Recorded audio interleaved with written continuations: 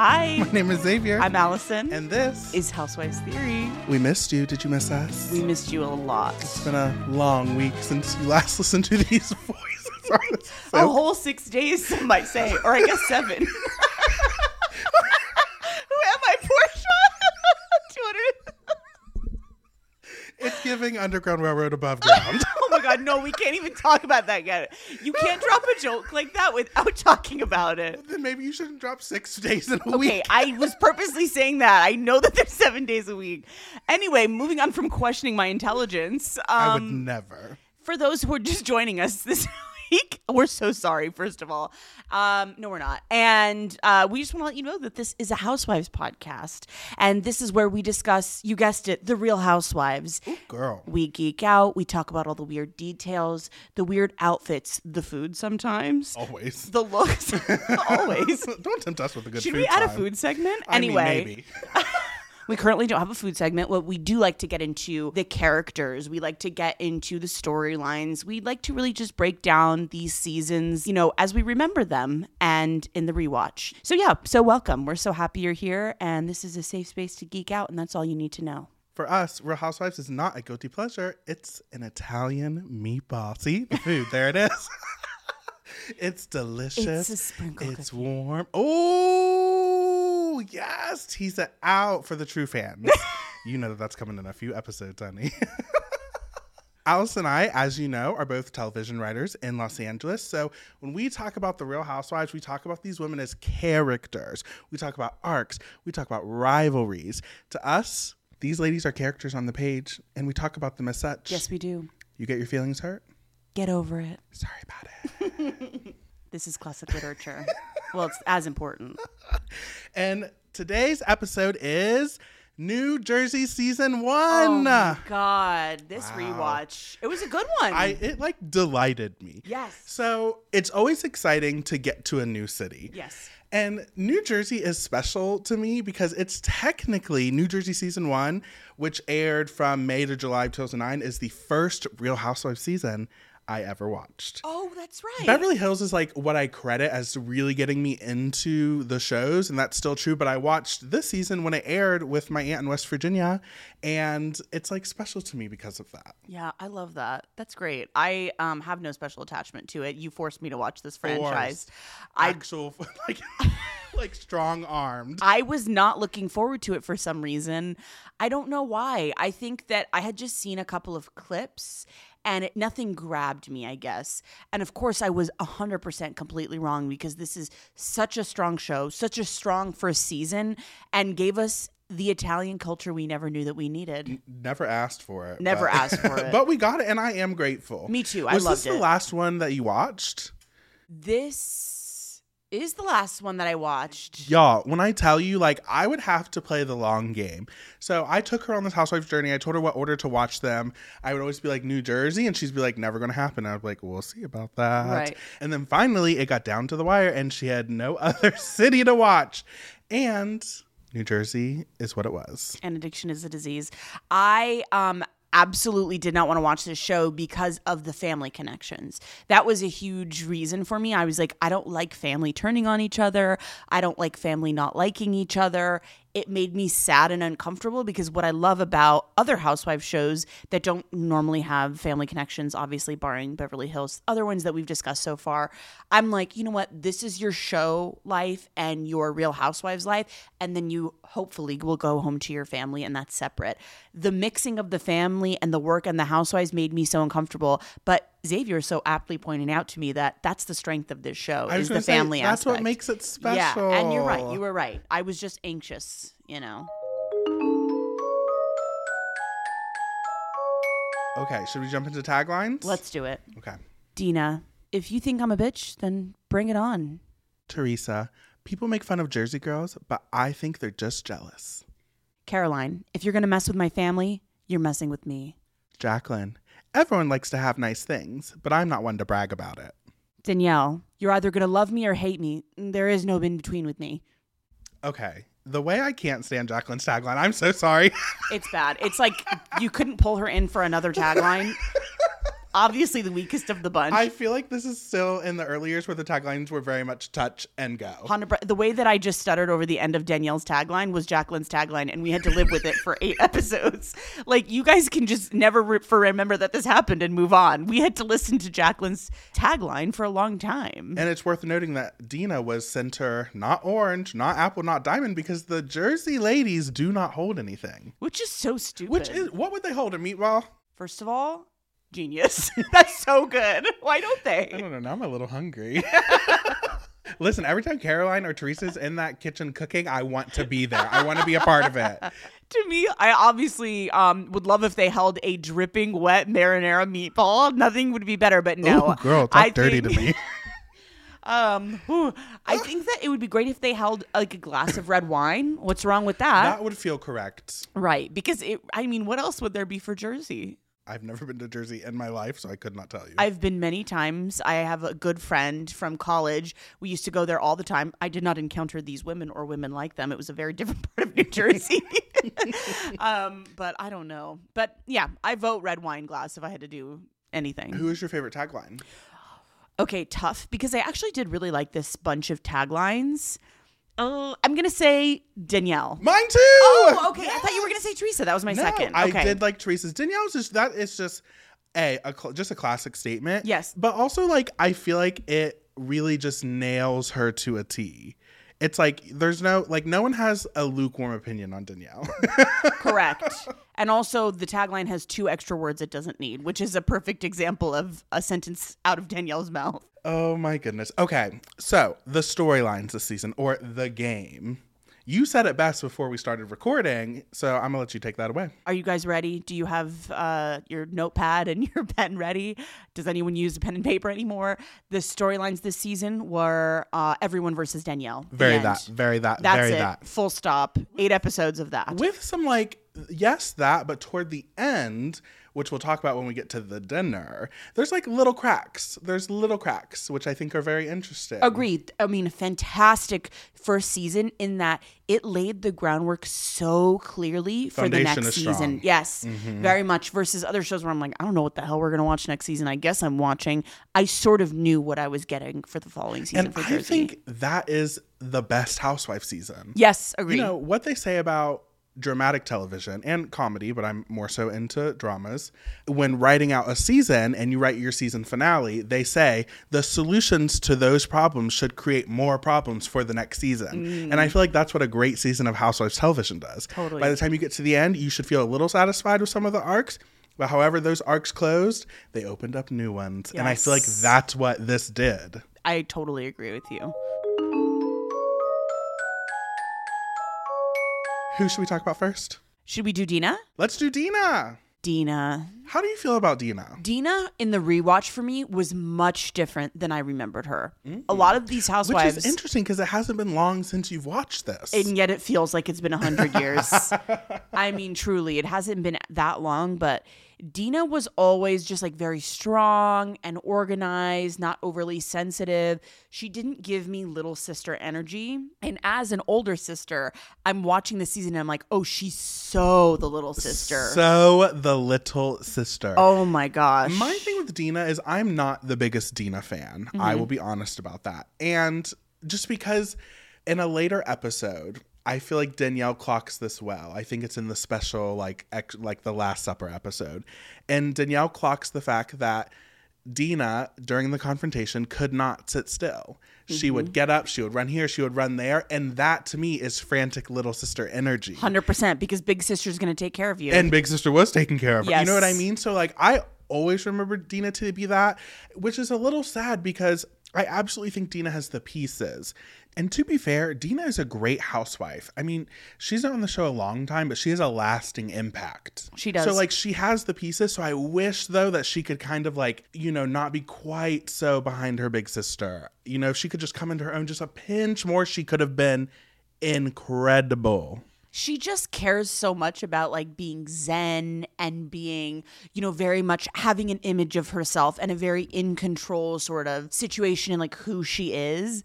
And her unsettling sort of like even keeled voice is so fantastic to me.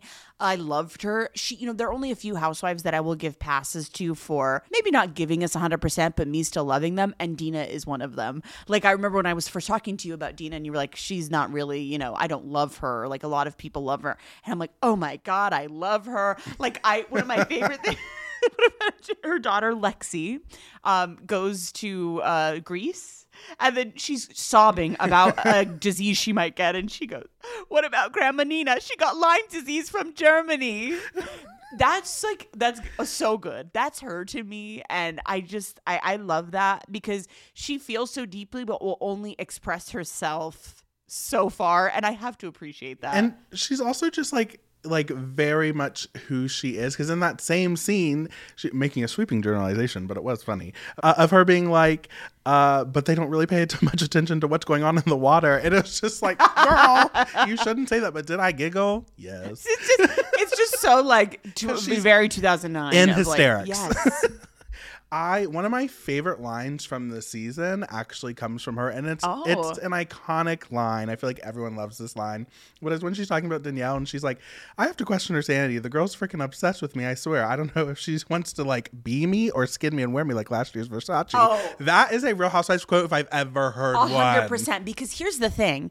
If someone, let's say, you know, not to drag Salt Lake, but if someone said this on Salt Lake, I'd be like, okay, whatever. We get it. You know how to make a moment. She just said this. Who knows if it was maybe she talked to a producer beforehand, whatever, but it was so good and effortless. Like, I'm just like, yes, check. Moving on. The golden age of housewives in certain ways. It really also tells you who she is. Yes. In like a very swift line, and it worked well for that reason. And was she also talking about Danielle when she was like, maybe I told her I was going to kick her ass? Do you know what I'm talking about? But then she's like, but have you seen me? I'm not kicking anyone's ass.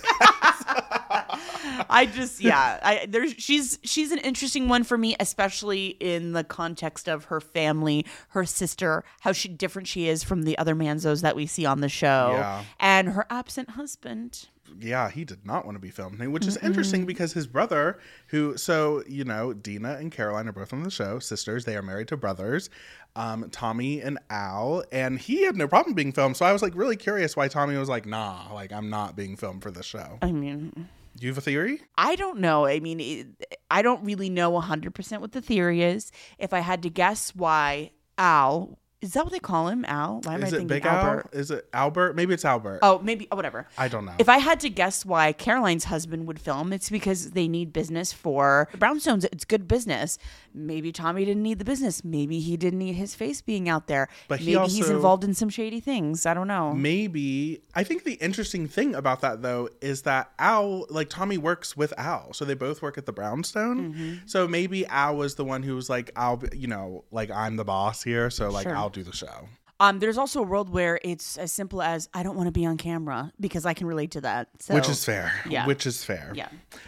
I feel like Dina's story this season was a lot of her kind of contemplating if she could have a career or whether she should have a career or whether she should be staying home with Lexi. Right. Which is interesting. The thing about Jersey that I find very fascinating, and I think it's why it's kind of it has a special place in my heart because it really reminds me of home in a weird way, even though it's so different. I'm from West Virginia, as y'all know, very super rural, one stoplight county, very that. And, it is very traditional in a lot of ways. Where I grew up, some of the women in my family, like my mom and my grandmother, they worked and they kept the home. Mm-hmm. And I had, my aunt who I'm really close with, she didn't work and she kind of just kept the home. So it's interesting. And I feel like Jersey kind of represents that type of housewife, mm-hmm. where a lot of the other shows, women work and women are wives, but in Jersey, it seems to be very old fashioned in a way that's interesting. And Dina kind of represented that. And I think it's in the Lost Footage episode where Dina's kind of putting the table together for a client. And I loved seeing her in action like that and her event planning side. Right. That table was stunning. Right.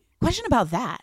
Did you think she was a bitch during that work event? Like people said she was in bitch mode? I think it was Caroline who said that. I think it's how she comes across. Okay. You know, I think it's just a personality thing. I think if I ask you, I think you and I are probably good examples of this. Yes. Like if we're in a mode and I say, hey, could you please do, like someone else might say, hey, do this. You know what I mean? Yeah. So it's that. And also there were undertones there. Like, you know, if Jacqueline and Dina aren't in the best place and Dina is talking some type of way to Ashley, like there are just, you know, and then Jacqueline's on Ashley because she knows that Dina can get like, you know, so it's like there were other things at play. Totally. But I fully believe, because I think Dina can be, you know, I think for the lack of a better word, a little bitchy. They say that all season, so clearly she probably has that side. So I think maybe they just get fearful of it when she's in a work mode. So I had a moment of self-reflection as I was rewatching this. I turned to my boyfriend, who I was forcing to watch this with me. No, I wasn't. I He was was about to happily say. watching with me. He's a fan. I was watching, and I was like, I don't think he's a bitch. Or so, How dare you talk about my Travis like that? I will not accept it. I will not accept it. Take it back. what I was saying was, I can't wait for you to tell him about this. oh my God. I was saying I don't think she, as in Dina, is a bitch. And then I was like, I just don't understand why people think she's a bitch. She seems so normal to me. And he's like, well. And he just looked at you, blink, blink. Yeah, he looks at me, he's like, well, maybe you don't see it. And I was like, yeah, I guess that's right, because that's so me. That's Wow. so, That was God, dragging in by accident. incredible. But yeah, no, all that to say, I very much related to Dina. I very, very much did. I also loved Dina's relationship with Teresa. Aww. Such a cute friendship and such an honest friendship. And what I like with the two of them, and this is pretty rare for a housewives sort of duo, they can see each other for who they are. Like Dina knows exactly how Teresa is. Teresa knows exactly how Dina is. And both of them have that personality where they're not expecting more than that from each other.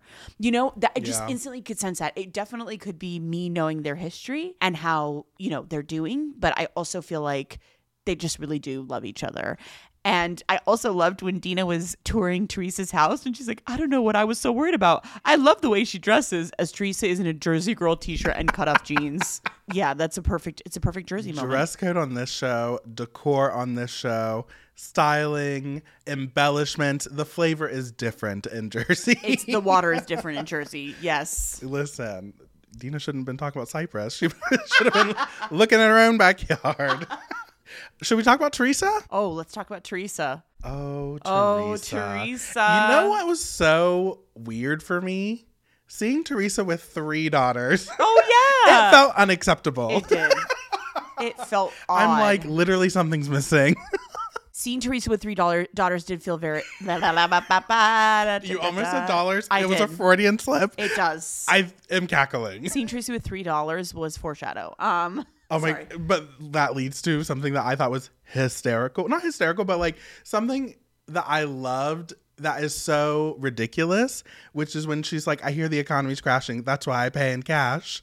As she's making a $120,000 purchase. I was like, you don't have that much cash on you. Right, but this is the thing for me too. It's like, how did none of us know? Did we not know though? I guess I wasn't there. I Could wasn't smell the blood watching in it the at the water a time. little bit. Exactly. I always knew that there was crime with her. I didn't know what. I'm talking about by the time I got around to watching the show, I knew that there was some controversy, but then I didn't know what it was. And the first time I watched the show, I was like, $120,000 on gross furniture in cash. So gaudy. It's so gaudy. I do love it though. I love gaudy. I would much rather have that than minimalist, which I absolutely hate. But I was like, okay, so this is why she gets in trouble. I don't know why, but this is how. But yeah, I also loved her being like, she would get that type of furniture and then have like custom like onyx and marble in random corners of the house. That house. I do love that house. Do you? Not in a way where I'm like, it's sentimental elegance. at this point? Yes, it's sentimental. Okay, yes. But the house itself. It's the same to me as Vicky's house. It's the same vibes of like, oh, I feel like I'm home. It's the same as Kyle's first house. It's home. So it's like the sentimental value. Yes. I know what part of me is saying that I like the that decor. House is gaudy. It's tough. I love it.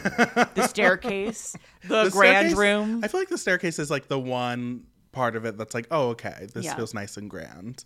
I feel like Teresa's story, you know, it's so funny because the season was pretty short. And I feel like we didn't get like a ton of story a lot of the time with each of the wives. Because for me, Teresa, it was really about her kind of being a little bit of like a stage mom, which was like super fun. Yeah. Seeing a little Gia confessional, my heart. Love Gia. As we've said before about other housewives' children, this is a Gia Stan account. This is a Gia Stan account. We love her. Oh my God. Loved too when she's, a lot of people want me these days. Again, on paper, would not think that's cute. Maybe another child would not think that's cute. She's just so adorable. And I loved seeing Teresa with the girls because Teresa goes through a lot of different phases. Teresa has been on the Housewives for a very long time. She has stayed with the show, but that has remained the same. The way that she loves and adores her girls. So much. It made me so happy. It's the same today. It's the same as it was day one with her. I feel like, and what's really special about this is we got pieces of who they are that have remained true all these years. Like there was a moment where Teresa's talking about Gia, and this is granted, one could say most parents with their children, like you love your child, you're proud of your child. And she was like, Gia's destined to be a star. She played on the movie Doubt with Philip Seymour Hoffman. You know, she was background, but at least you know what to start. And just like stuff like that. So good. But even Gia, like it's so interesting because Teresa and Joe hadn't, you know, at least to our knowledge, had a lot of struggles up until this point. But Gia was still like very wise for her age.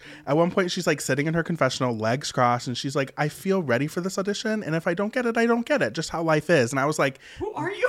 I was like, but it's also like who Gia is. Like watching her all these years, I was like, of course she was saying that, but also like, sis.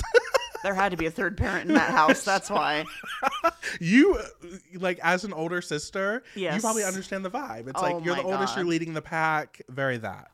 Because, you know, speaking of working parents, like what we were talking about earlier, I very much had that where both of my parents worked for the most part. My mom didn't work when we were really little, but then when we started to be like a little bit older in older grade school, I was Gia. I was in charge. Everyone got snacks because of me. I was making sure everyone did their homework while not doing my own homework and sneak watching Buffy the Vampire Slayer. As one does. And as one does, as were my formative years. But no, I very much related to her because I felt like I had to be super mature when I was younger. And maybe it's just like, you know, I don't know. Maybe it's just the nature of certain family. And also, you know, so like you were talking about, that element of like old school family stuff, I for sure have experienced that with my family. Come from a big Egyptian family. I know you come from a big West Virginia family.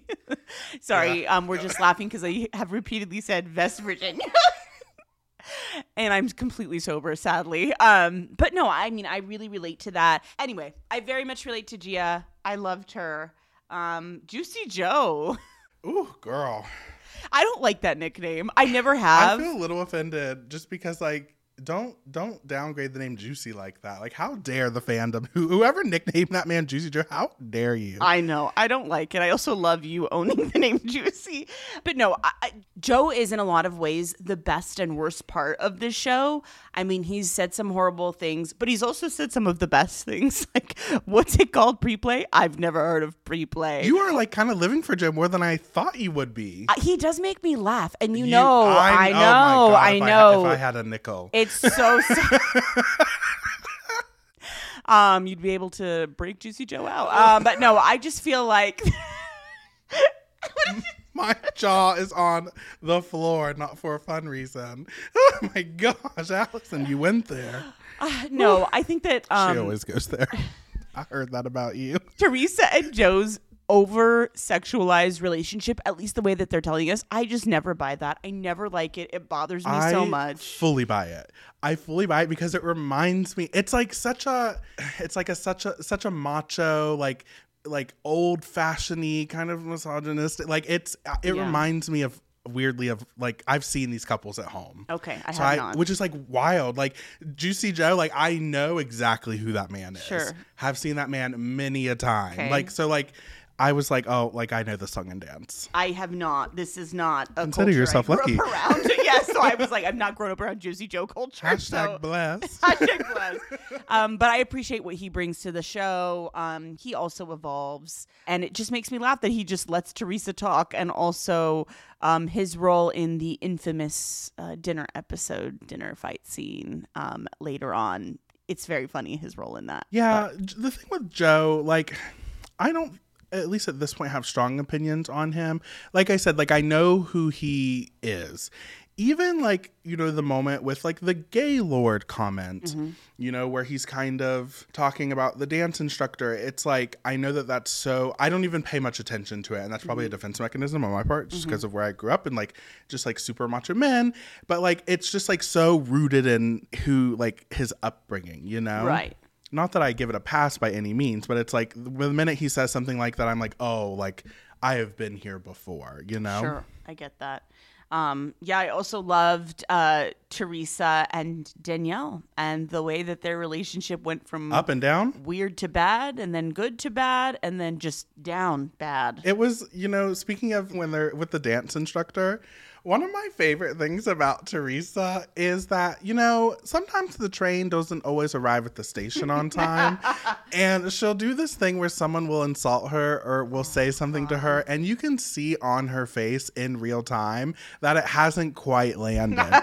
And in like recent years, normally it's not until like another scene where she went home, thought about it, came back, hot. This time it kind of happens within the scene, like aided by the confessional, because she gets a little annoyed. But whenever Joe and Danielle are kind of having their back and forth over like the gay comment, basically Danielle says they're kind of having their like little da, da, da, da, da, da, da, da, and Danielle's being Danielle and she's like, well, have no more of that. And he's like, be quiet. And Danielle's like, no, don't tell me to be quiet either. I'm not your wife. And you can just see on Teresa's face being like, is she insulting me? Like, Exactly.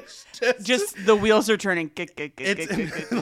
Literally, it's incredible. She just, I love her too, not having a reason to be angry at someone and just slowly every episode, like Danielle, trying to find reasons to be angry at her. Like when she was like, why doesn't she get a job? And it's like, okay, well, Teresa, if we're not counting motherhood, you also don't have a job. So I'm not really sure where you're coming from with that. Yeah. She just has, she has you know a lot. Something that I thought, you know, to kind of get us off Teresa, but just one thing I thought was iconic and I cackled.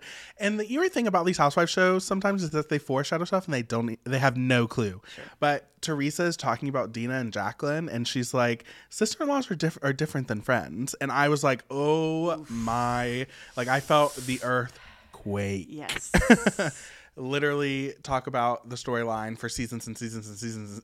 It was just like so fascinating to me because like none of us could have known. And I mean, again, even watching that, if you have no idea what's coming, because there are difficulties between those two, you just know, oh, it's sort of like this is a preview for the following season. Again, which is what makes the season so strong. Yeah. Should we talk about Jacqueline? Yes. Let's talk about Jacqueline. You know what's interesting with Jacqueline is when I watched the show the first time, I loved Jacqueline. Mm-hmm. I loved her so much. Like I thought she was very like kind-hearted and I just really connected with her.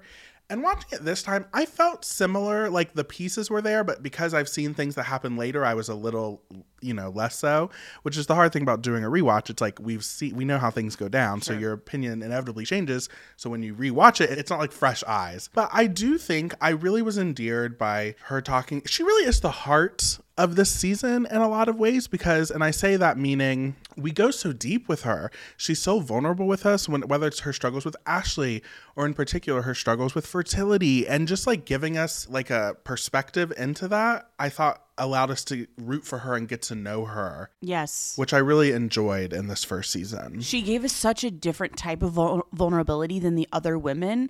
And even though I knew those pregnancy struggles were coming, I knew that we were going to go with her to the doctor's office, go through the motions of what it was like to have several miscarriages.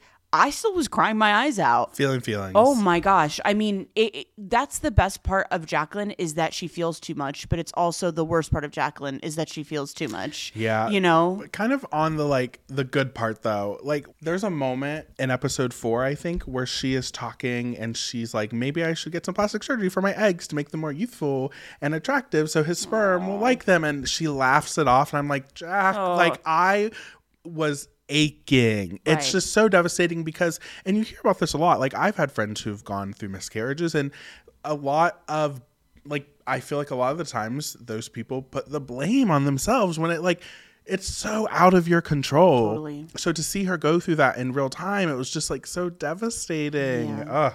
I like kind of feel my eyes are a little prickly right now. I mean, she and Chris are such a beautiful, strong couple. We also don't get me started on Chris. We love us some Chris. So I love Chris Loretta more than I should. Like, I just think he's adorable. No, we love Chris so much. And I mean, I especially love that his sisters are on the show. Caroline Manzo is his sister and Dina Manzo is his sister. And the three of them are, in my opinion, so different. Oh my God. And it just so different. I love seeing that. And there's also how many more, 7 more siblings or 6 more siblings? I don't even know. Maybe more than I'm not sure how many altogether, but they're all so different. I totally agree. They're all so different, but I loved seeing Chris support Jacqueline through all of this and also listen to all of the Housewives drama, sort of be secondhand to all of it, but never give into it and always be the one with the wise word. I love that. He is the best part of Jacqueline's storyline to me, their marriage and the way they support each other. Should we move on to the worst part of Jacqueline's storyline? What's the worst part? Yeah. She took a sip. I did. Before she geared up for this. I took a sip of water. I am Barbara Walters. I thought we were going to go one way, and I was like, oh no, I forgot you're deep, passionate. Yes. This is what makes me not like Jacqueline, because when I was talking to Xavier about Jacqueline, I was like, I just can't like her because of her daughter Ashley, who is the biggest brat. I mean, second only in the worst house children to Ryan, Tamara's son. Lord. I know. I mean, they're neck and neck. But it just drives me crazy how she was all talk with Ashley, and that storyline of not parenting her correctly or struggling with parenting with her. You know, I'm not a parent, so probably shouldn't say that. But I'm sorry. Okay, it's just ridiculous. Her being all talk and let me cry about it and everything's horrible. She shouldn't be running the house. And I shouldn't be talking about her. This is Housewives. I don't like that Ashley took up so much time this season and continues to take up so much time. That was the way of those early Housewives season that the children had, which like has its positives. We get to know and love Brianna Culberson. Totally. And it has its negatives. Yes. You know? Yeah. And the thing with Ashley, it's tough because, and I think this is a personal thing with you and I, because we weren't raised with parents who were Jacqueline. I feel like Jacqueline is very much like, I want to be your friend, you know? Like she cares so much in that way. Whereas like, you know, speaking for both of us, because we've had conversations, our parents were very much like, oh, I can be your friend when you're in your 20s and 30s and 40s. Right. Like, but right now I'm your parent and I'm going to parent. And even then I'm still going to be your parent first. So it's hard to see Jacqueline and Ashley's dynamic because that's just not how we were raised. It's painful. It's tough. I mean, we've talked about this, and I think I've said this on this podcast before. I was and am still scared of my parents. Just watching that turns my stomach. I don't enjoy any part of it. And it's one thing to be funny, sassy to your mom, and it's another one to take advantage of having very kind parents, you know, regardless of what you went through. So I'm done talking about her, but this is one of the reasons why I could never like Jacqueline. And also, oh, you know, you never really liked her? No, I can't, because even in this second rewatch, you know, because I too got that impression of she's so kind. And again, I loved hearing about all of her, you know, her pregnancy journey, all of that. Loved that. Cried my eyes out when we saw she was pregnant at the reunion. But, you know, she is fake nice to me. She gets all of her worth and her joy and things like that from being the center of the drama and then being like, how did I get here? Why is everyone so mean to me? When I would so rather have a Danielle, not that I'm saying I like her, but have a Danielle who's like, yeah, I'm the center of it, of course. You know, I would rather have someone lean into it instead of pretend to be another type of person. But what I'll say to counter that, I think that's fair. And I'm grateful we have both, because I think if you have two Danielles, you get a certain type of drama. Right. But I think Jacqueline had such an important function this season. Oh my gosh. In being the middle woman. Like, she kind of helped keep the story going because she was the connective tissue, which is so important. And under so much pressure with, it's not even connective tissue in the Real Housewife sense. So there was the connective tissue of being a real housewife and having struggles with her friendship with Danielle, which Danielle, who we'll get to in a second, her and Jacqueline were friends for a while. Mm-hmm. They enjoyed each other's company. The Manzos did not like. So that's Caroline and Dina. They did not like Danielle. There was a lot of pressure coming down on them to not be friends with her anymore. But Jacqueline wanted to be friends with Danielle and, you know, wanted to be her own person, which is completely understandable. But sorry, you're like, move on. No. But instead of standing up for herself, which, you know, I understand it's a lot of people, she sort of is buckling under the pressure of the family to do what they say because she is part of the Loretta Manzo family. And I felt really bad for her, I have to say. You know, it goes back to kind of what you said earlier about Jacqueline and her open heart is a good quality and a bad quality. Like we see that a little bit with Ashley, but I feel like we also see that a little bit with Danielle. And I'm just so different, and Allison knows this. I'm so different than Jacqueline in this way, because when Jacqueline and Danielle were talking about how they first met and became friends, and Jacqueline, she said, what I really liked about Danielle is she really opened up to me. Within a half hour, I knew her entire life story and even saw some naked pictures of her. If that happened to me, I would run for the hills. I'd be like, oh, great. It was lovely meeting you. Excellent lighting in the photos. I'm getting a call right now. I have a dinner res. Exchange numbers. No, I'll catch, we'll run back into each other at the salon. Never goes there again. Like I would be cut it off. Done. Whereas like Jacqueline is someone who kind of gives and gives and gives and gets taken advantage of for that reason. I have to say, I thought you were about to drag me. I wasn't. So Xavier is very good at having, let's call it boundaries. I and love for a boundary. me, I'm like, and I've said this on this podcast before, if I don't know your paternal trauma within the first 20 minutes of us speaking, I don't think we're going to be friends. Like I open up to people very quickly. People open up to me very quickly. I don't necessarily offer up the same details that people offer up to me, but I totally felt that when Jacqueline said that, because she does come from a place of openness, and I can relate to that. But then, whenever something goes sideways and I call Xavier like, I can't believe she's treating me this way, etc. And he's like, well, you should have put a boundary. And I'm like, you're right. And I don't feel like that's what Jacqueline has. See, that's the thing though, is because I'm also someone who I'm very open. I will get to know you very quickly. People confide in me. Totally. But if the difference being, I don't know if this is the difference between us, but certainly the difference between Jacqueline and I, if the minute I sense a turn, like if the light even flickers, like I'm just like, oh, I'm not wasting my energy here. Right. And I panic and I sink deeper into the sinking sand. So and you're like, here, let me get the light for you. Exactly. Tissues. Okay, we have to talk about, and this will transition us into Danielle, we have to talk about Jacqueline and Danielle's dynamic a little more. Yeah. This really gets us into Danielle also. Jacqueline and Danielle's friendship, one might say, makes me so uncomfortable. Right. It makes me so uncomfortable, and it's just like, it leads into Danielle, who is a fascinating housewife, and her not being afraid to, if you give a little, to take, like you give an inch and she will take the mile. Oh my God. She'll not only take the mile, she'll take two. And she'll take it to church. And she'll take it to a bat mitzvah. Like she like literally, I don't know why I paired church and bat mitzvah, just on a religious theme today.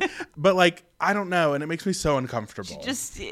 She is the kind of person, exactly like you said, she will take everything that you give her and then make you feel bad for not giving her worse and make you feel like you're crazy for not giving her more. It's a talent, and it's a way of taking advantage of people. It's a form of narcissism. And, people like Jacqueline are very, very vulnerable to that. And she's just not afraid to quickly acclimate to someone's life, which is always a red flag to me. So like, for instance, when there was a moment where Jacqueline was going up to talk, I think Ashley had brought a bunch of friends to CJ's party and didn't get permission. So Jacqueline was going up to talk to Ashley, and Danielle went with her, which, okay, fine, whatever. Like, probably should be a private moment, but okay. But like, not only went with her, but then like spoke to Ashley as if she had helped raise Ashley since she was 9 months old, and like, just like trying to be her best friend. And it's just, it's so creepy to me. It's creepy. It's like, you're really not family. Exactly. And it's like, she really nestles herself in a way that feels like it's crossing every single boundary. Because it is. Ugh. Sorry, I literally just shivered. Transitioning to Danielle. Oh, Danielle. Oh, outside of my daughters, I don't know who my real friends are these days. You just made me think of one of my favorite like TikTok guys.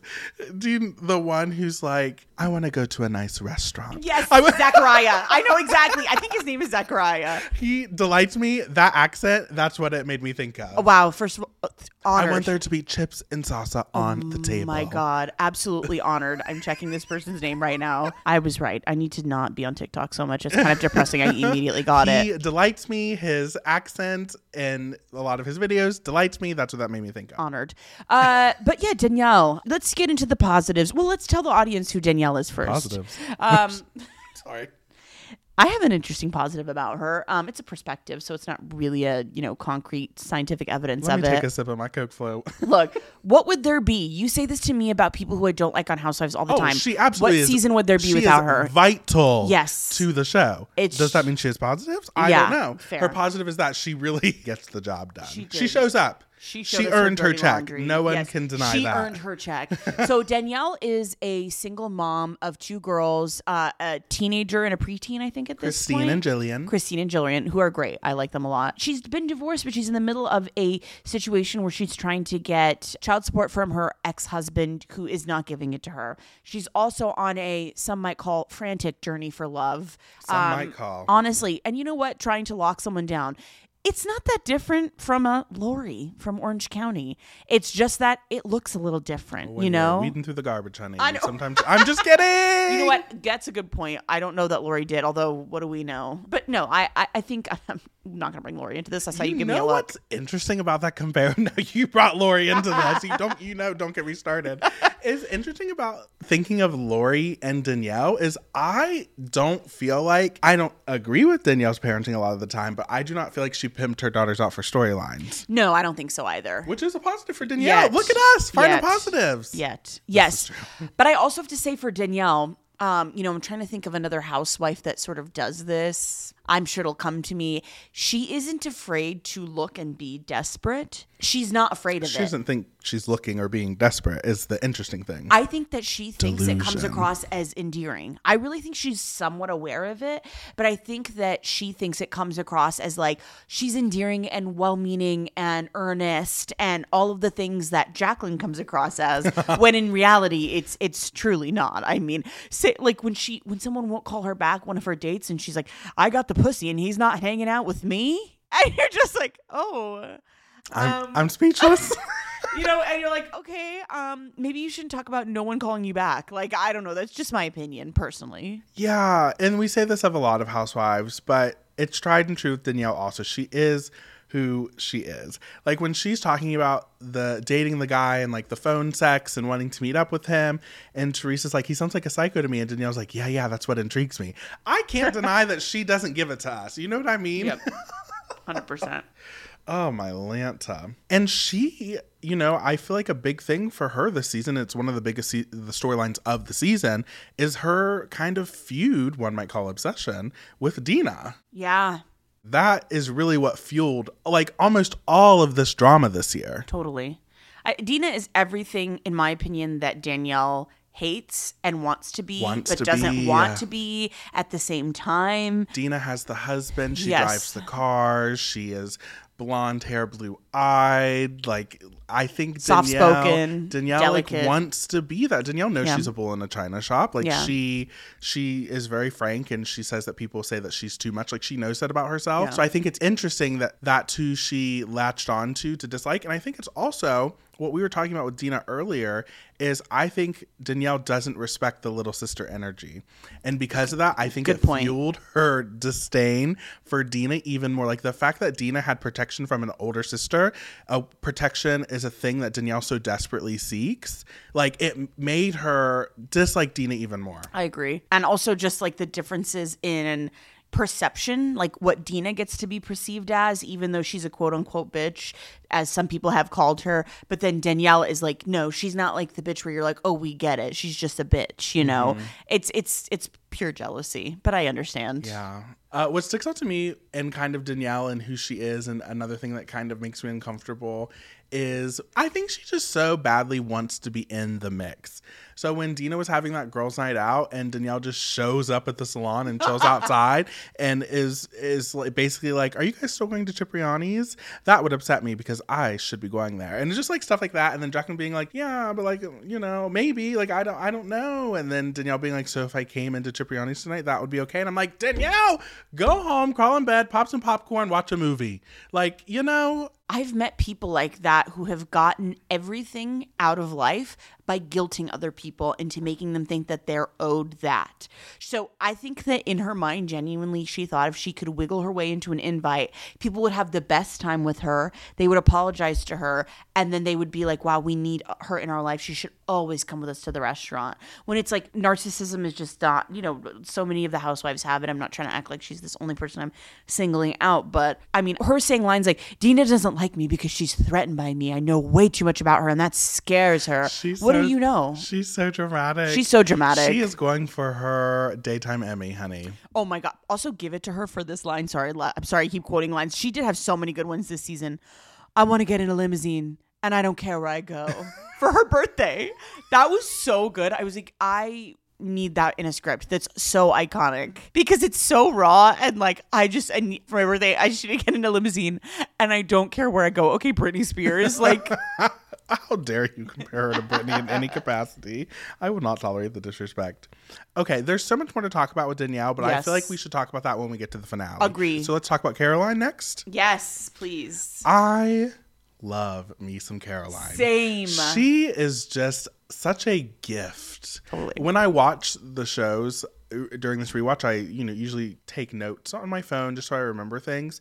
And I at one point was scrolling on my phone and it was basically Caroline. Like she's just so good. So good. She kind of prides herself on being the last generation of a specific type of housewife. Yeah. She takes a lot of pride in keeping the home and raising her children and kind of catering to her husband. And it legitimately brings her joy. Yeah. And deep satisfaction. And I appreciate that because what I think is interesting about society now is because women for so long were made to do these things and were not able to have the things that a man could have in terms of like a bank account or land or a career. Now we're like, yes, women should have all those things and women can have all those things. And absolutely. And I feel like in that discourse, sometimes we discredit people who like genuinely love having children or raising children and having a home and keeping a home. And it's interesting to me to see Caroline have those things and like love it so deeply because she legitimately gets joy from it. Totally. And I appreciate that she showed that aspect of herself and it was like, okay. I watched Caroline. I also love her so much. I missed her so much. I missed the Manzo family banter. I miss them because you can tell that they spend 24/7 with each other and they genuinely love and enjoy each other. And, when I see people like Caroline on Housewives, it made me so happy. It made me sad. Other shows don't really have equivalent of Caroline's. Like, really, there is only one Caroline Manzo. Absolutely. And you can't say that about a lot of these housewives. Yeah. And it also made me sick to my stomach because I was like, I have this deep fear. I've told Xavier about this, about having a career and being the type of mom who is like Caroline and like my mom, who genuinely loved being mothers, who loved taking care of us, who loved going to the games, asking how our days are with the dogs and the family dinners and the chaos and the happiness. And it's like, that is like exactly like you said, it's not really seen as like a point of pride, so you don't see it as much anymore. And especially for people like me, people like you, we have careers. I just get worried. I'm like, oh, I just want to be like Caroline with my kids. But I loved her, and I love that she has her own style, her very mom style, the hair, the makeup, but it's like so secondary to how strong of a housewife she is that you just can't even get stuck on it. What's so interesting to me and why she is so special and housewives in general is like, I'm someone who identifies as femme but he, him pronouns are fine. I grew up male bodied, obviously, but being male bodied and not really identifying with men was super interesting. So I identified far more with women. And the things that I valued are things that were like hyper feminine traits because I was masculine and I so desperately like didn't want to be at times. So like someone like Caroline, who is just like so put together, like loves her family. Like I idolized that so much growing up. So it's just so special. I don't know, like she represents something that's very important in my heart. Same. And it is like this hyper feminine, in a traditional sense, a hyper feminine identity, which sometimes is looked down upon, but not in this heart, honey. Not in this heart either. And I'm sorry if you don't like Caroline, because I didn't realize till after I watched the show, a lot of people hate Caroline. That's fascinating. I think she doesn't fall in line with the other housewives in a lot of ways. To be fair, and we'll cover this in later episodes, I can see certain seasons. There are certain seasons that maybe it's like, okay, Caroline, you know? Right. And we'll talk about that. But I think overall, I think she's great. And I think a lot of those people, I feel like you're either Team Caroline or you're Team Teresa. Right. And, those teams feel strongly about about one camp. another. Yes. But I mean, it's also incredible that she can be a mom who, loves and supports her kids, is very old school, but then also be like, encouraging her son's dream to open up a strip club car wash or a strip club and a car wash. Oh, Christopher. Let's run a strip club mommy could be proud of.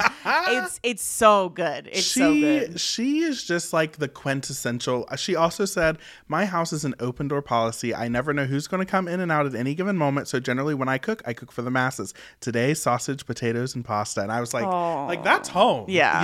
Totally. And a strip club mommy could love. That's also hilarious. And then not to mention Albie. Here we go.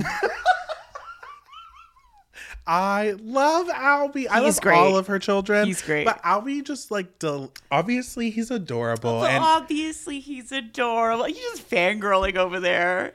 You're in love with him. Just say it. Okay, I'm not in love with him. We all can't have crushes on the Tom Girardis of the world. So obviously Albie's do not adorable. have a crush on Tom Girardi. Sorry, it's just her type. She does not have a crush on him, just her type. So, but obviously Albie's adorable. Let me live. We all think that. Don't lie. Oh, her face is getting red, isn't it? Mm-hmm. How do you like that? Here's a little something about my family. We are thick as thieves, and we protect. Anyways, back to Albie. But I'm trying to think of when I was like a teenager when I watched the show. So Albie was just like the cutest thing. So when I see him on my screen, it just delights me and makes me happy. He does, even though I didn't watch this when I was a teenager, he does give off like 15-year-old crush on the 17-year-old vibes. Oh my God. Yeah. So just imagine being 14 watching this. Oh my gosh. Forget about it. No. I get it. Caroline's also just hilarious. Yes. When she said, I try and watch what I eat, but life is too short. I could get hit by a bus tomorrow and be wishing I ate that freaking cheesecake before I saw the bus coming. Relatable. Oh my God. So relatable and funny and down to earth. And I appreciate the grounded respect she brings to the show, at least in this season 1. Yeah. And I think we also love her too, because unlike Jacqueline or Danielle, she, I feel like, is more in line with the type of parenting that we were probably raised with. Totally. It's a little more strict, a little more these are the rules. So I think we recognize and appreciate that. Agree. Totally. Okay. I think we should jump into the finale. We have to. It has to have its own little segment. It literally has to have its own segment. Okay. So a big storyline this season was, as Ali stated earlier, the game was everyone against Danielle, kind of, except for Jacqueline, who really was the middle woman. And at a certain point in the season, the ladies discovered a book. Do you know how close I was to ordering this book that I could place it on the table during the segment? Okay, so in this book, it was a book that was written, 2 decades ago or something? And it was written by Danielle's ex-husband, her first ex-husband. And it made a lot of claims about Danielle, formerly known as Beverly, in the book, such as she used to be a stripper, she was arrested and was tied to kidnapping charges, making all sorts of allegations. And the book gets brought to the group, and Danielle finds out about it, and then we are off to the races. And the dinner and the finale is all of them getting together. Teresa is hosting a dinner, and Danielle brings the book. Accusations are made. Danielle is hell-bent that Dina kind of spread this book around the town. And one of the most iconic moments to me in this season is, Danielle is kind of stating her case. Caroline is kind of, dictating the conversation a little bit when Dina or Teresa want to jump in, and she's like, let Danielle say her piece as she's texting on her phone. Let her say her piece, and then we'll say what we need to say. And at a certain point, Carolyn says to Danielle, can you do me one favor? Look at me, because I'm the one who told them. The way that Teresa's mouth was dropped open during that scene, same. Deep relate. I've told you this before, but I was iffy on New Jersey until that moment. That was my favorite moment of the entire season, was her saying, look at me. It is so rare for a housewife to not scream at someone in anger to get their point across, because we all would do that. We would be caught in the moment, in the heat, and we would just be like, here's how I feel. She was like, there is nothing you can do to touch me. I am the one that did it. Look at me in the face. I don't care. What I loved about the book storyline, A Cop Without a Badge, a fantastic title. Lifetime, Where Are You? Lifetime Found Dead. But to me, the best part about that is the book payoff was so incredible because they had been building up for a few episodes that there was this book, that there were rumors about Danielle out there. And to have not only them bring up the book at the dinner, but Danielle interrupt Teresa's long-running story about how Joe wanted to have sex with her after she got a boob job. I'm like, okay, we get it. You guys have sex. Her bubbies. Oh, spare me. But Teresa, yeah, he couldn't get his hands off of me. And then the way she's like, enough of the good times. And then it's just silent. Like, she doesn't say a word at first. It's just silent. She's like, I'm going to let them see the book on the table and know that the thunder is coming. It's so good. It's so good. So, yeah, immediately she wants to know who brought up the book, even though it's a published book and is out there. But anyway, who brought up the book, what the situation was. And yeah, please take us through what happened after. Just the amount of iconic quotes that we are about to say in the next 5 minutes of this podcast. Like, the amount of quotes from this dinner, and we've already said one. So she takes out the book and the silence. It's deafening. I like literally can't breathe. Oh, Teresa's really the only one, at least on camera, who has like a visible reaction to it. Everyone else is kind of like playing it cool, eyeing each other. Albie kind of gestures to, like, apparently he kicked Dina under the table. And then finally Danielle speaks up and she's like, and what's interesting, she speaks up and she says, I really would like to talk about this. And there were points that she made where I thought like, oh, it's like, obviously I knew how it ended, but I was like, this could maybe not go south. Like when she was like, I understand that I'm a person coming into your life and you get this book and you read these things that you would want to investigate that. And that is fair and okay. And I was like, oh, okay, like at least she like knows and is acknowledging that. Right. Someone did therapy in the car. And then but the thing is that she speechifies so well. She does. Which is why she's like an excellent housewife, because she speechifies well and she's delusional. Yes. So pair those two things. Wow. Oh my God. And Luann. I think, how dare you? Wow. Sorry, Venn diagram. Sorry. And you know I love Lou. That's so funny, but it's so different to me. We'll unpack that later. Yeah. And the thing that I think about when I think of her speech to them is her being like, I can't remember exactly what she said and I didn't jot it down, but her being like, what I didn't appreciate or respect. I don't know why that always sticks out to me. And then, of course, so she's kind of saying her piece and saying how it hurt her feelings that this was brought to the group, and kind of, obviously what she was saying is this is now on camera and it's become a bigger thing. And Caroline then jumps in and says the thing about like, I'm the one who, and Danielle immediately knows that Caroline is kind of protecting Dina, which I think is probably true. I thought Caroline was also protecting Dina, which is fine. That's her big sister. Do what you need to do. Dina clearly cannot handle the stress as she's running back and forth. But then you get another iconic quote, because Caroline is also someone who speechifies well, but also she's also trying to get her daytime Emmy. And because I love her, I let it slide. But there are some times where she's like mid monologue and I'm like, Caroline, baby girl, we wrap it up. Like wrap it up. Like let's get to the thesis. Totally.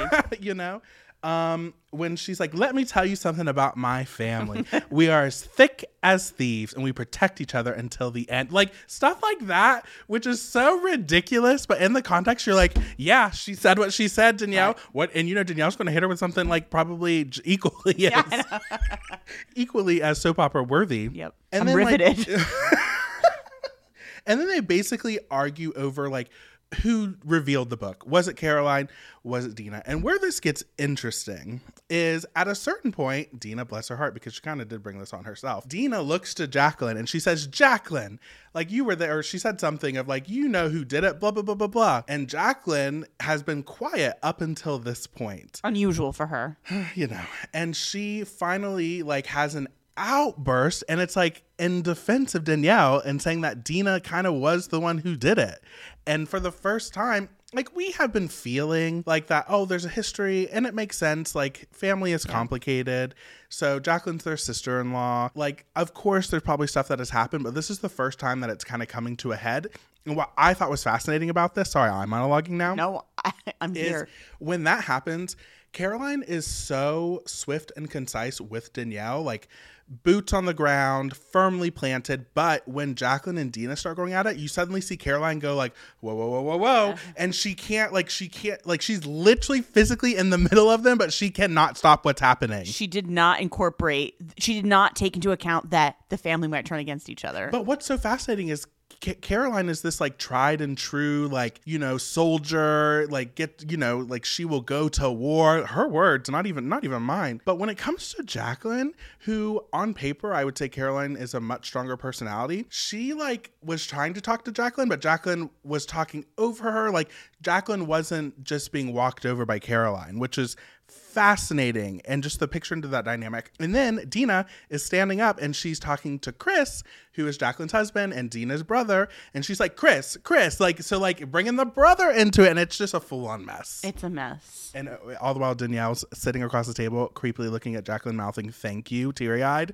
I like literally I want to crawl out of my skin. It's so painful, but there are so many things going on, and that scene is why I did not want to watch New Jersey, because I'm like, those are real family members who have to deal with real shit after the cameras go down. But they signed up for it, so I am gonna consume. And by the way, I loved it. I'm not trying to act like, but that's an example of it just got too deep too fast. And how did this get to Teresa? I was literally about to say, and in the midst of all this chaos, we haven't even gotten to the biggest thing that happened when suddenly the conflict pivots to Danielle and Teresa, giving me some of my favorite lines from both of them, quite frankly. Agree. So Teresa's kind of saying like, obviously something in that book has to be true. And Danielle's like, I told you, Teresa, were you not here? 2 things are written that are true. Name change, I got arrested. Pay attention, police. I love it so much, to which Teresa freaks out.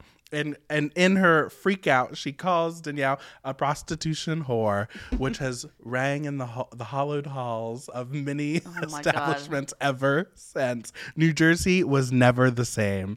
Housewives was never the same. It literally wasn't. So she's freaking out. She's calling her a prostitution whore. She's banging the table. She says, you were effing engaged 19 times. And then the moment happens. Teresa flips the table. Was I worried about her booby scars? Absolutely. Oh my God, I was like, is she healed? Why is she lifting this table? That's where my brain went.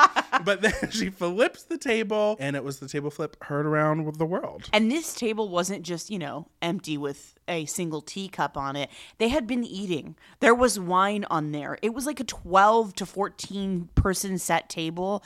She freaked out. It was complete and total rage. Chaos. Over one single perceived slight at her intelligence, which becomes... But that's her trigger. Yeah, well, there's a reason for it. Yeah, but bless her heart. I mean, yeah. But it was weird and intense. What I didn't remember was Chris getting up, because immediately Teresa seems like she's going to...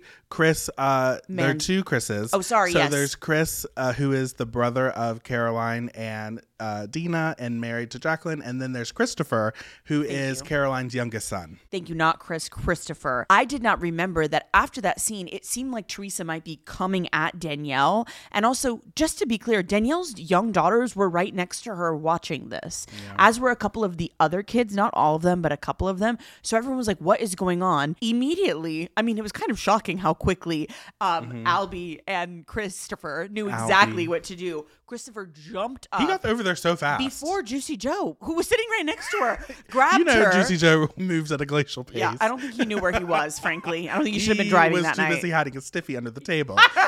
Disgusting. But no. Juicy. But no, that she freaks out, doesn't want Christopher to hold her, pushes Christopher across the room as if he is Bella and she is Edward from Twilight. Straight across the room. Not a Twilight reference. I am who I am. But that literally, I had just watched that movie and I was like, that's literally like superhuman strange strength. He's like, whoa. Then Joe has to restrain her, and then she screams, and then she says, I love you, and then kisses Joe, and the anger's over.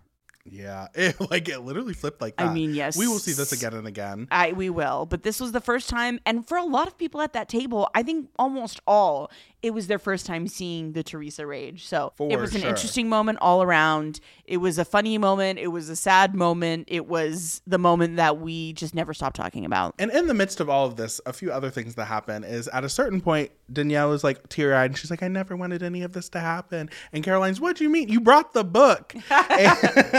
And Dina says this thing, which I think is great. I'll give it to Dina, where she was like, and it's so classic, like housewife line. She was like, I'm going to pray for you because that's what you need most. And I was like, okay, we have another soap contender. 100%. And then Danielle at a certain point also was like, I sat at home alone throwing up with diarrhea for 3 weeks because of you. I was like, this is camp. This is camp. You didn't have to tell us about the diarrhea, girl. I mean, throw up would have gotten the point across. She spares no detail. No, two words too extra, as always, literally. Her tagline told us who she was. But no, it was really a great moment, a great way to end the season. Also very sad. Like, we say, oh, it was just so great. It was so funny, Danielle. But her kids were sitting there and watching all of this. And that was like the sad part to me. Yeah. That I don't remember it hitting me as hard as it did the second time, because we know that was a traumatic moment for them, because they had to live with that moment at school, on the internet. They were always the girls whose mom was called the prostitution whore. So that's tough. I know. And her kids, wildly enough, feel very grounded in a way. Sure. Which they probably had. They had to, they had to grow up probably fast. So it is very sad. Yeah. Should we talk about the reunion? Yes. There's not much to talk about. First of all, can we talk about probably my least favorite reunion dress, like set deck? Like wow. Fired. Whoever did that, fired. It's giving warehouse clearance sale. I think the thing that was most interesting to me about the reunion was when Caroline kind of has her breakdown about this thing that allegedly happened that we don't find out. So we're not going to spoil in this episode because we will find out more about it next season. She, alludes to this thing that Danielle did behind the scenes to Dina and has like a breakdown and saying, I could never forgive you for what you tried to do. And it is one of those things, and this will happen in other reunions, where again, it sets the stage and you're like annoyed because you got no closure, but it's a thing that comes back around and you eventually find out more information. But that was really interesting to me. And then also like seeing Jacqueline being 9 months pregnant, seeing Teresa also being pregnant, stunningly gorgeous. The babies, just New Jersey did it first too. New Jersey did it. Oh yeah. Yeah, Jacqueline was the first housewife to have a baby. That makes me teary-eyed. I loved seeing that, and it was just like, it made the show more real in a way, because so much of the early seasons, the reunion is just like, let's recap what happened this season, because not that much has happened after the show concluded, versus now where it's difficult to catch up with what happened when cameras went down and when the reunion started filming. But it's just nice to see like the women pregnant, the Caroline sort of having the emotion in a way, like very vulnerable crying emotion, which we hadn't really seen. Yeah, totally. Especially Jacqueline being pregnant after the story that we had followed all season. Yeah. And something Caroline says that I feel like sums up this show really well is talking about the drama and the fractures between, Dina, herself, and Jacqueline, and pointing to the three of them because they were all on the same couch and saying, at the end of the day, it'll be us around that table. Oh, and there was something about that I was like, that's what makes the show so special and so good. Okay, should we go to our underrated moments? Yes, please. My first one is from your boyfriend, Albie. It was in a moment that shocked the nation and shocked me, certainly, when after we've seen Ashley's behavior all season, Chris reveals to Albie and Caroline and Jacqueline, I think knew, that he has gotten Ashley a brand new car. Full stop. Of course, the Manzos, who are very real about all this stuff, very much the opposite of Ashley, it seems. They just immediately start jabbing their Uncle Chris about this. And Albie looks at the car and then looks at Chris and goes, what are you going to get her when she gets locked up? And I was like, I love that, because in other shows, it would be like, oh, how dare you, sign of disrespect, whatever. But it was like a known thing, like, you're doing the wrong thing here. And it just made me really love Albie even more. I loved that scene. I love that. One thing for me was in the reunion, And this is one of those writer things. It's like when this line was said, and it's an emotional thing. I was like, oh my goodness, that line is so good. And it's when Caroline is talking about, the alleged mob ties to the Manso family and how those are not true. But she's explaining how her husband, Al, and Dina's husband, Tommy, their father had been murdered whenever they were in their 20s, whenever Caroline and Al were in their 20s. And Caroline and Al were just dating at the time. And it was on her 22nd birthday. And he, woke up at 4 a.m, was questioned by police because there was an investigation. And Caroline said he left for a couple of hours and he comes back and he has a ring. And he says, I'm so sorry to have ruined your birthday. And then he basically proposes to her. And it's that line in that context. I'm so sorry to have ruined your birthday. And thinking about her, the love of his life, when I tell you, I can't even look. When I tell you it ruins me, it ruins me. I love them. I really do love them. We have some of the best marriages on this show. Yeah. I love that. I remembered that. That's like one of the main things I remember about early Jersey is that scene. It's so beautiful. Which we didn't even see, but I can imagine it in my mind. But she told the story well. Yeah. It's so beautiful. Oh, it's so good. A less touching moment, but equally important to me. Teresa never really fit in to the confessional sort of format to me, which makes her confessional so good. But there's one scene where she's talking about how her husband Joe knows the young guy that Danielle had been apparently sleeping with or whatever. And Teresa said she knows about the arrangement between Danielle and this guy, which is just sex, because Joe had mentioned to her that he goes over to Danielle's for his daily, and she's trying to find the dainty word, blowjob. It's so good because she's like, got it. I landed on the good word. Blowjob. It was so good. She was just like, oh, I'm just going to say the thing. Right, exactly. My next one is also a Teresa one. And it's when she is on the phone with Melania and Gia. And Melania is having a breakdown because she's not with her mom. And Teresa goes, Gia, give her a lip gloss or something. Perfection. Oh, it's so good. And also her laughing just because she's just like, oh, well, there the kids go, My last moment comes from Danielle and Jacqueline. And it is what I call the non-consensual clink. You know exactly what I'm talking about. Yes. Danielle is trying to explain, why Jacqueline should still continue to be friends with her, in the situation that's going on with Dina, and Caroline saying, don't hang out with Danielle anymore. She's basically trying to be like, they're not your friends, even though they're your family. I'm your friend, which is insane. And she looks at her while Jacqueline is awkwardly standing there with her wine champagne glass, like, huh? And Danielle looks at her and she goes, understand who your enemies are. And then clinks Jacqueline's glass. Jacqueline doesn't move her glass. She clinks it. Jacqueline continues to not move her glass, then looks at Danielle in the eyes and then whispers, who are my enemies? It's art. My last underrated moment is anytime we got to see a peek at Dolores. Oh my God. Yes. Which, you avid New Jersey watchers, know why that's significant. She'll be a main player in later seasons. And she was always kind of in the mix. So whenever she was on the screen, I was delighted. Oh, Dolores. Okay. Awards. Who was in your words, because these ladies don't hold anything, your center red wine glass?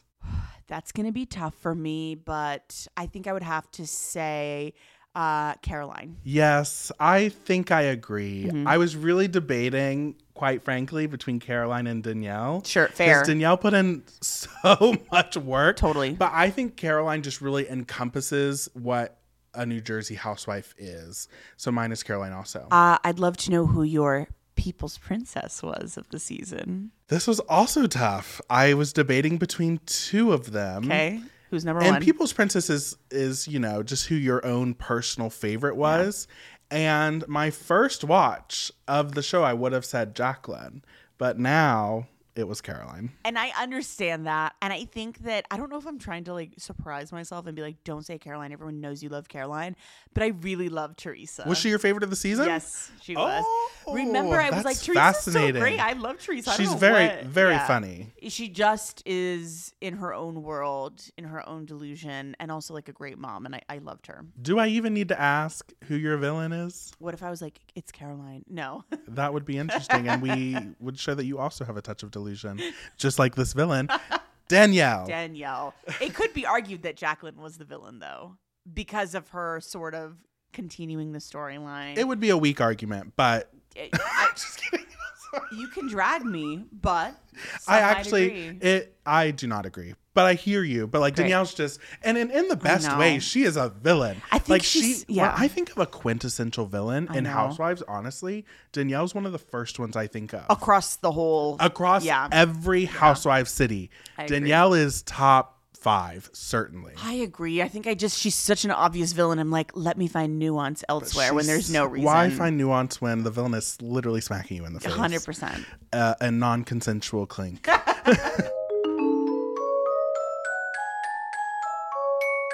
Okay, Allison. Yes. You're in your high-rise Bravo exec office. Yes. A PA comes in with 5 photos of each of the housewives. And they say, who are you bringing back for New Jersey season 2? Are they hired or tired? Dina. Hired. Teresa. Hired. Caroline. Hired. Jacqueline. Hired. Danielle. Hired. Yeah, we're bringing the whole cast back. They were excellent. They were all so good. They each played their role. They were so good. Slam dunk first season. And if you'd like to follow us on socials, you can follow us on Instagram at Housewives Theory or on Twitter at HW Theory.